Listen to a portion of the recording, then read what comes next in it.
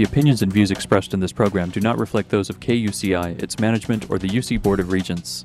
To find out more about this talk show or other talk shows broadcasting on KUCI, log on to our website at kuci.org or check out the latest program guide.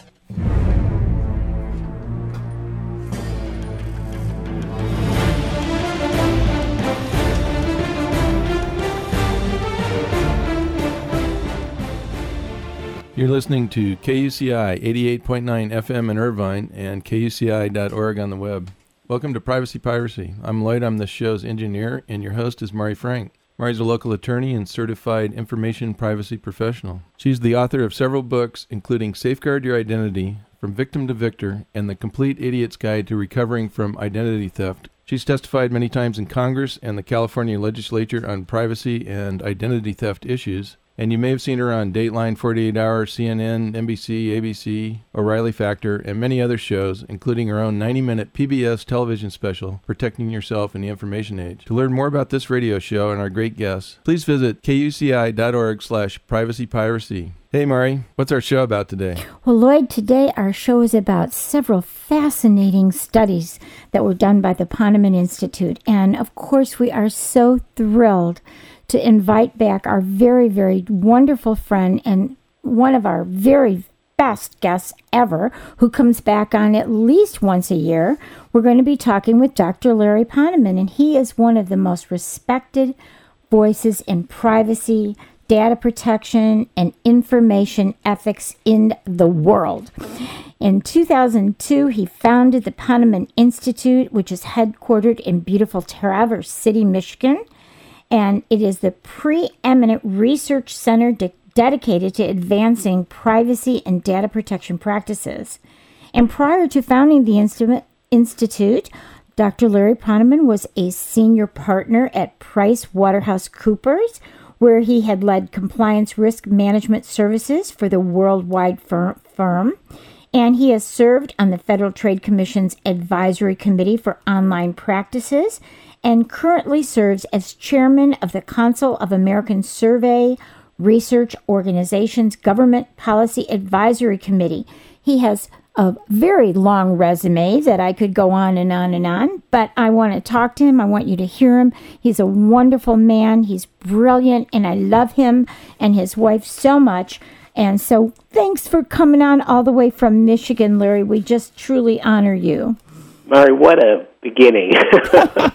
What an intro. Thank you again. I love being on your show, so thank you. It's a wonderful experience and an honor to be here. Well, I love to read your surveys as well, and I have 3 of them here that I wanted to talk. One is actually the fourth annual benchmark study on patient privacy and data security. Mm-hmm. Another one, the aftermath of a mega data breach, consumer sentiment. And then the 2014 cost of data breach study in the United States. I know you do this every year it's been the last 9 years. And then this really new study about visual hacking experimental study. So Let's start out and try and get through at least some of the really salient points of these wonderful studies. So let's talk about first the data breach. Now, you've been doing this for 9 years already. Yeah, we have to get a life, man. Well, these data breach issues just don't go away, and it really affects consumers and companies. So, absolutely. What are the root causes of such breaches? Well, most people think of the root cause as some really evil person, maybe in Russia or in China, and they're going to hack a system and steal data. By the way, that does happen on occasion, but the majority of data breaches occur because of mistakes, good people doing stupid things, and also system glitches, software or hardware that malfunctions and causes data loss or leakage or gives people the wrong information. An example, and this might have happened in your life, it certainly has happened several times in my life, where you get a statement, say from your doctor or from your telephone company, and you open the envelope and it's to someone else. Right. Now, that might not seem like a data breach, but it is a data breach, and data breaches like that can be very costly to companies. And it can be very upsetting to a consumer also. If I get somebody else's credit report, or if I get somebody else's hospital report or something like that, that could be really embarrassing. So it is definitely embarrassing, especially when they get my information. Or mine.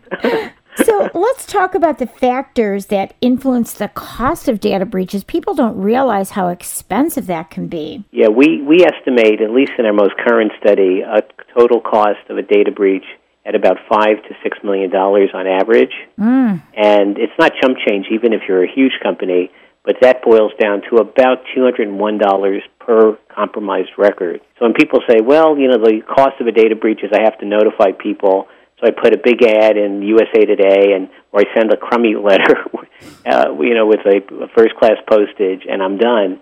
There's a lot more that happens, and plus there are consequences of a data breach like loss of reputation, customer turnover or churn. Those kinds of things really can be very, very expensive to a company. Yeah, really embarrassing for their reputation. If you think about, the Target data breach, that was pretty horrible. They're all horrible. Target was interesting just because the consequences were so bad that they ended up firing the CEO. But we actually now are seeing organizations, boards of directors, saying, look, we have to get this under control. If we have lots of data breaches, we're going to lose lots of money.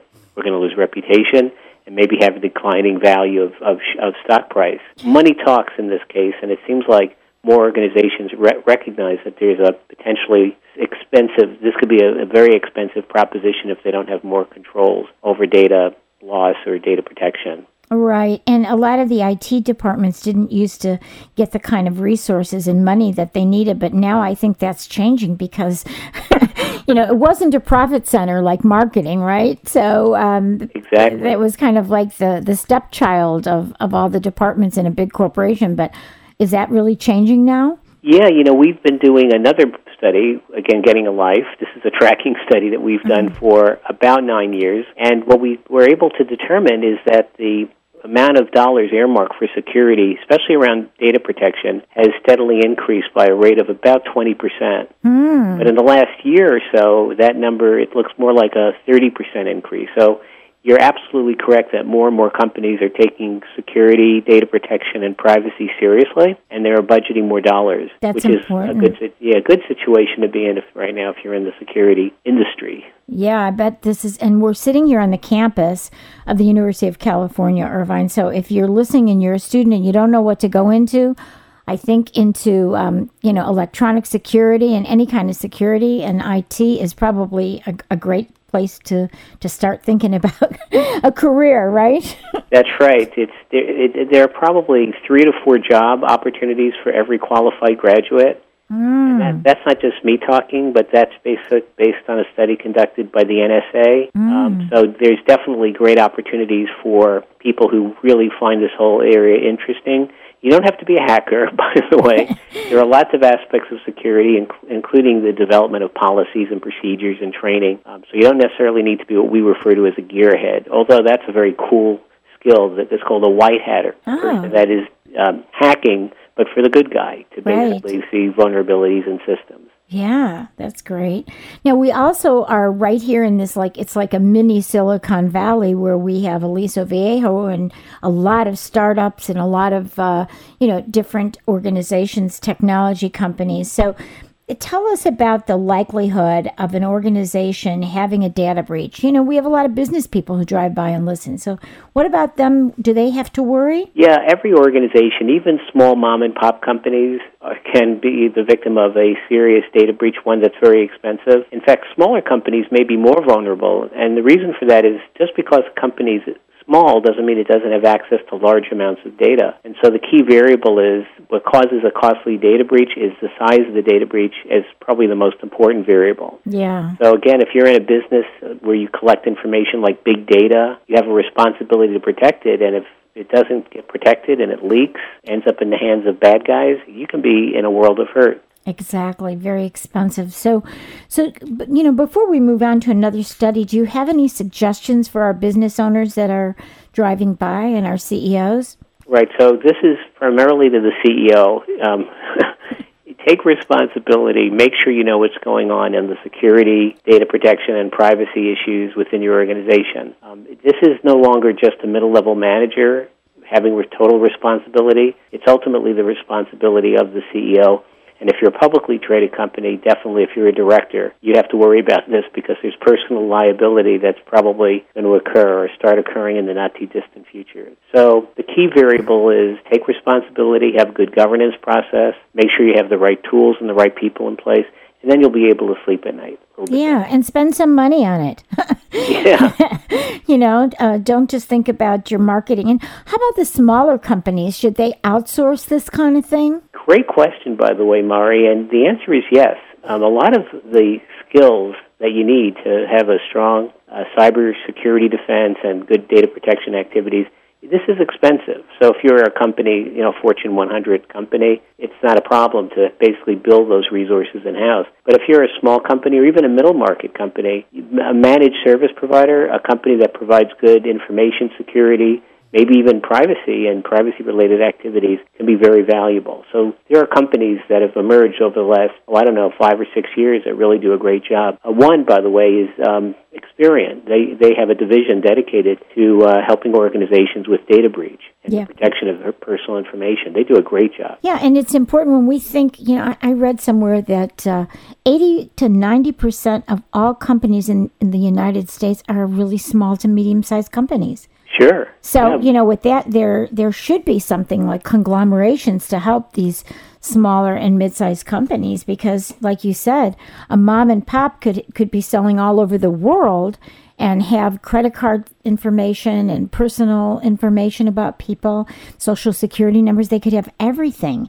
And they can experience the same kind of breach that anybody else can. Absolutely correct. And so there are these companies that have emerged over the last, maybe decade, more like the last 5 or 6 years, and they do provide good quality service, and organizations should consider that as, another facet of their business. They should be looking at ways of complying with these new laws and regulations, and also protecting their customer from, bad things like the negligent employee or the cyber criminal. Right. Or the dirty employee, not just negligent. The evil employee. They're wearing the dark hat, right? That's right. They're not the white hat, they're the black hat. Right. So let's move on to how the consumers feel about this. You have a study called The Aftermath of a Mega Data Breach, and we were just talking about Target, and there's been Nordstrom and, many even Goodwill. Can you believe that? They hacked Goodwill. I mean, that is funny. It's not funny. It's sad. It's not funny, but it's a sad state of affairs. Exactly. So what are some of the consumer perceptions about organizations? I think consumers are confused. They really, and again, not every consumer, because we're consumers, and I'm not sure we're confused about this, but a lot of consumers really don't understand the issues very well. They somehow think that an organization has the power to control the data in a way that you could basically have a zero tolerance for data breach or data loss. But so consumers, in my experience, are the start of the problem just because they don't understand the issues. Now, if they understand the issues, they can do certain things to defend themselves, but they're not perfect. And organizations, by the way, sometimes do a horrible job communicating through policies and awareness activities to consumers about what they do with the consumer's personal information. So consumers hate a data breach. Yeah. When a data breach occurs, people look at that event as a very, very negative event. And even if it's not grounded in reality, they start to think that, oh my God, the very high probability, because of that data leak, I'm going to become an identity theft victim. It's like, a 90% chance or an 80% chance, which is, by the way, not true, but that belief drives behavior, and ultimately consumers drive the train because if they don't like a company, they discontinue working with that company. They no longer buy products or services from that company. So it could ultimately be very costly to companies not to understand their consumers or their customer. Yeah, and so it's a real problem because sometimes the consumer overreacts because they don't know really what has been stolen. It may not be a social security number. It may not be anything except maybe their name, which could be, anywhere on the internet, right? Right, and it goes the other way, too. For example, there was a pretty good-sized data breach at a company. I don't want to mention the name of the company, but they're called eBay. And they actually did a pretty good job on this. But basically, the information that was potentially exposed was username and password, as I understand it. And now, most people don't realize that doesn't seem like, well, that's just my username. Everyone knows my username. And password, well, anyone could figure that one out. But if you had to talk about the crown jewel for a cyber criminal, it's the authentication information. Right. It's not Social Security number. It's not credit card information. It's none of that. It's just basically, how do I take information about Larry Ponemon, steal his credentials, become an imposter, and get a whole bunch of data, maybe some money, create a bunch of havoc for the individual. So, again, consumers are not paying attention to these types of data breaches as they should. And also, if they use the same password for their securities account and for their bank account that they do maybe, for getting into the Orange County Register or something, sure. That's a huge difference as well. So, yeah. I think, unfortunately, you're so brilliant on this. I mean, you're in this, you live this day and night, and I'm not as brilliant as you are, but, I have a better handle on it than most other consumers. But the truth of the matter is that, to put the burden on consumers when things aren't transparent, when they have no idea what's really happening, right. I think it's really, I think it's unfair, really. It is unfair. I know I was a little hard in my comments before about consumers not understanding the issues. Consumers have a lot to think of. Yeah. This is not their full-time job. But I think organizations, not every organization, but many organizations, do a really poor job in communicating what they do with the information they collect. And worse than that, they do a bad job, in my opinion, in many cases, not in all cases, protecting that information. Yes. Because they basically are sloppy, or they don't believe they're going to be, the target of a big data breach, or they don't think it's going to affect reputation. And for whatever reason, despite all of the stories that we read about, Targets and the Goodwills of the world and Neiman Marcus, it's still there's a lot of complacency about the whole thing. Yeah, I think the people that I talk to, Larry, I think they just feel impotent. Like, what can I do about it? It's beyond my control anyway. I mean, if it happens, I get aggravated. I don't know what to do. I mean, should I only use cash? I mean, people are just, overwhelmed. And then when you get some of these really bad identity theft cases that I've been hearing lately, where people's, they do this synthetic identity theft where they take a name and then they take somebody else's social security number and kind of make this whole conglomeration, and then they can't get help from any of these companies, but the person who has the social security number is really the fall guy anyway, So I think it's still, I've been talking about identity theft and all this stuff for years, and it just seems to not really go away.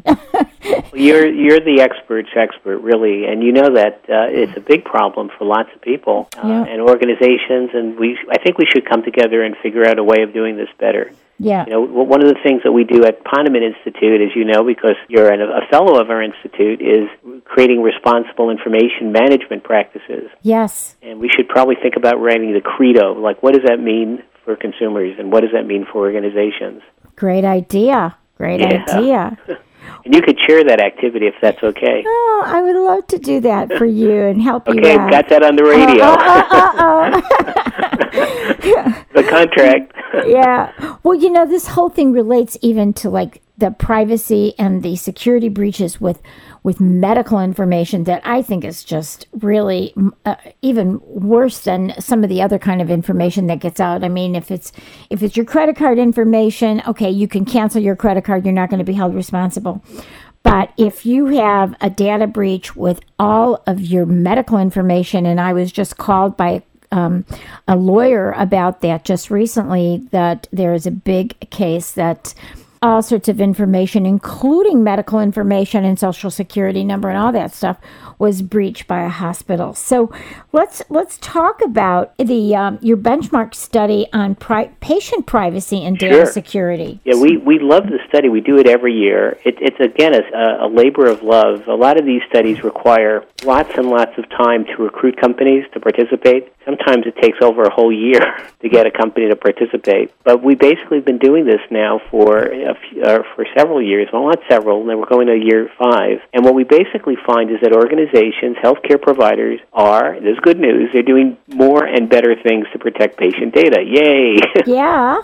But now that's the positive. The negative is because they are users of disruptive technologies, especially mobile, like tablets, Yes. as a replacement for paper files, Right. coupled with the changing world of healthcare, the move to like the ACA and then the Affordable Care Organizations, ACOs, and all of these different changes is creating a lot of vulnerability. And so despite all of the improvements in healthcare, we are seeing data leakage, and sometimes it's pretty serious. And it's the type of data that you mentioned. It's your health record, or it could be payment data coupled with your health record. A health record has just about everything that is known about you, including your weight, your height, Yes, including your payment details if you're on copay. Right. So it's a big problem, and it's a type of information that the bad guys love because they could use that one record for lots of different types of attacks. And even your health insurance, so somebody can use your health insurance as well. I know you've done studies on medical identity theft, so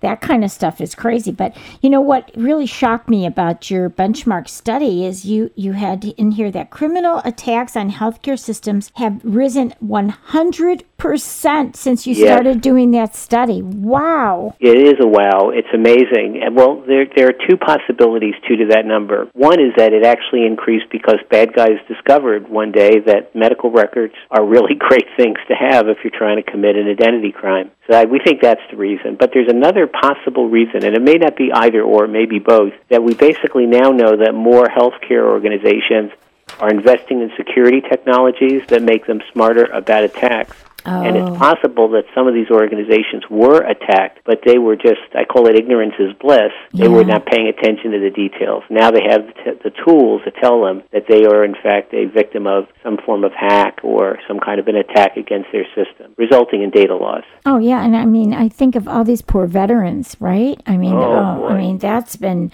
the biggest news. And how are they improving in terms of how they're getting together their security and their privacy practices? Yeah, I'm not sure. You know, it's funny because if you look at the VA system, it's probably the largest healthcare system in the world. Exactly. In terms of budget. And with all of that money, when we hear about these terrible stories and how veterans are treated, I'm a veteran, so... Yeah. But I would, thank God I'm not in a VA, having to go to a VA hospital. But, you know, veterans should get the best of the best health care. And, in fact, it looks like they're getting the worst in some cases. Maybe not in every case, but definitely in some of the hospitals that, you know, were committing all sorts of nefarious criminal activities. It's very, very depressing. And, yeah, I read today in the news also that, like, the average time for people to wait, if you're a veteran, to get into the VA for an appointment is 90 days. Yeah, so when you're sick, yeah, 90 days, that doesn't make sense. When I'm sick and I want to go right then and there, I want to get in today or tomorrow, right? Yeah, it's very sad, and you know, I'm not sure if you've ever been to a VA hospital, but I have. Yeah. You see these people who served valiantly in war and lost everything, and that's their home. You know, the VA becomes a place where they live without the rest of their life. It's a very sad environment in many cases. We could do more about it, making that better. Anyway, I know it's off track a little bit, but it relates, sure. Now, you were talking a little bit about the Affordable Care Act. Now, does that increase risk to patient privacy? Yeah, that's a great question, and we actually did ask that question. It was the perception of clinicians, is it going to increase data loss or data leakage? And the answer is yes. And you say, well, why? Because there are new things that you have to do, new forms you have to fill out, more information that you have to collect about the patient. What happens when there's more stuff going on? It adds complexity, and then more mistakes can be made. And if you're a bad guy and you understand the changes in healthcare, that becomes an attack vector because you say, well, they're not going to be able to detect this problem for a while because it's so complex. So the Affordable Care Act, the shift to the Affordable Care Act creates all sorts of problems. Not just the big famous website, that had problems in and of itself, but just generally it creates problems. But also there are things like health information exchanges, ACOs, and other places where data from individuals and clinics and hospitals are merged, so you create these mega databases. And anytime you create a mega database, even if you promise security and like nearly perfect security, you're never going to get there. And that's a treasure trove to the bad guy, so it makes it easier because all the data is now centralized. So I think there are potentially interesting challenges ahead in healthcare. Yeah, and I don't think that there's really enough of the resources to deal with. Now we're trying to get everybody into the system, and more people, more data, more challenges, more confusion. Yeah, it's hopefully within the next 5 or 10 years, it'll get it under control. Yeah, it might be more like 40 years. I'm trying to be optimistic. I know, okay, 37.5 years. Well, let's switch gears, because I just read your brand new study for August on the visual hacking experimental study. I thought that was interesting because people don't even really think about visual hacking. We've been talking about electronic hacking. Everybody focuses on that. So tell us about this study. Well, thank you for bringing this one up. This is brand new. In fact, it's not officially published. It's sponsored by 3M and the Visual Privacy Advisory Council. You know something about that because you and I serve on that council. Yeah. But basically, it is a study that tried to understand how vulnerable are organizations to visual hacks. A visual hack is very simply a person, maybe an imposter, a criminal, a bad guy, pretends to be, like, say, a temporary worker or a contractor, and they enter a secure space like an office, and they actually look and try to see if there are documents, pieces of information they can collect. And this could be kind of the upfront work that a bad guy does to commit a big cyber attack, because we know a lot of cyber attacks involve the yin and the yang, the external attacker and the malicious insider. Right. So we wanted to understand how pervasive the problem is, and we did. We actually did it. It was a complex study, an experiment to conduct, but we basically had organizations participate and they're specifically in office settings only. We had 43 different office settings, and we basically had an actor, someone pretending to be a temporary employee, and we asked that actor or researcher to determine how much information they can glean in 2 hours. And what we found in 88, and I hope you're sitting down here because this statistic is shocking. Yep. Because we expected there to be, like 30% of organizations were hacked by the visual hacker, the actor. And we basically had 88%. Only of the 43, only 5 organizations were not hacked. That means 88% were hacked. And they were hacked, and the type of information ranged from customer information, contact lists, employee directories. Again, you don't think of that as being top secret, but an employee directory could be used for social engineering purposes. Right. So you don't want that in the hands of a bad guy. And a whole bunch of information, including privilege, you're going to love this, attorney-client privilege information. Yeah. So and financial, I saw here, financial, accounting, and budgeting information. So it was, the whole gamut. And we basically saw that it was consistent throughout all of the office locations where we conducted the experiment. We also had something else in the study. That was the kind of the interesting empirical question, but we also had a little bit of fun because we said it's not only about the hacker, but the people in the office. Are they paying attention to this stranger showing up and doing odd things like walking around the office? And then we also had a more overt task in the experiment, and that was the hacker, the actor, grabbed a stack of papers marked confidential and put it into a briefcase in front of people. Yeah, I read that. Yeah. And then if that didn't work, finally we had the hacker standing in front of a screen with their cell phone, their camera, and taking pictures of the screen. So you can't be more overt than that. I mean, you'd have to be like with a big drum or something at that point, a kettle drum. But what we found is that in 70% of the cases, 70%, the people didn't confront the actor at all. They just continued to do whatever they normally do in the office. In 30%, they were confronted, but only one case out of 43 where the office worker, actually contacted his supervisor, or her supervisor in this case.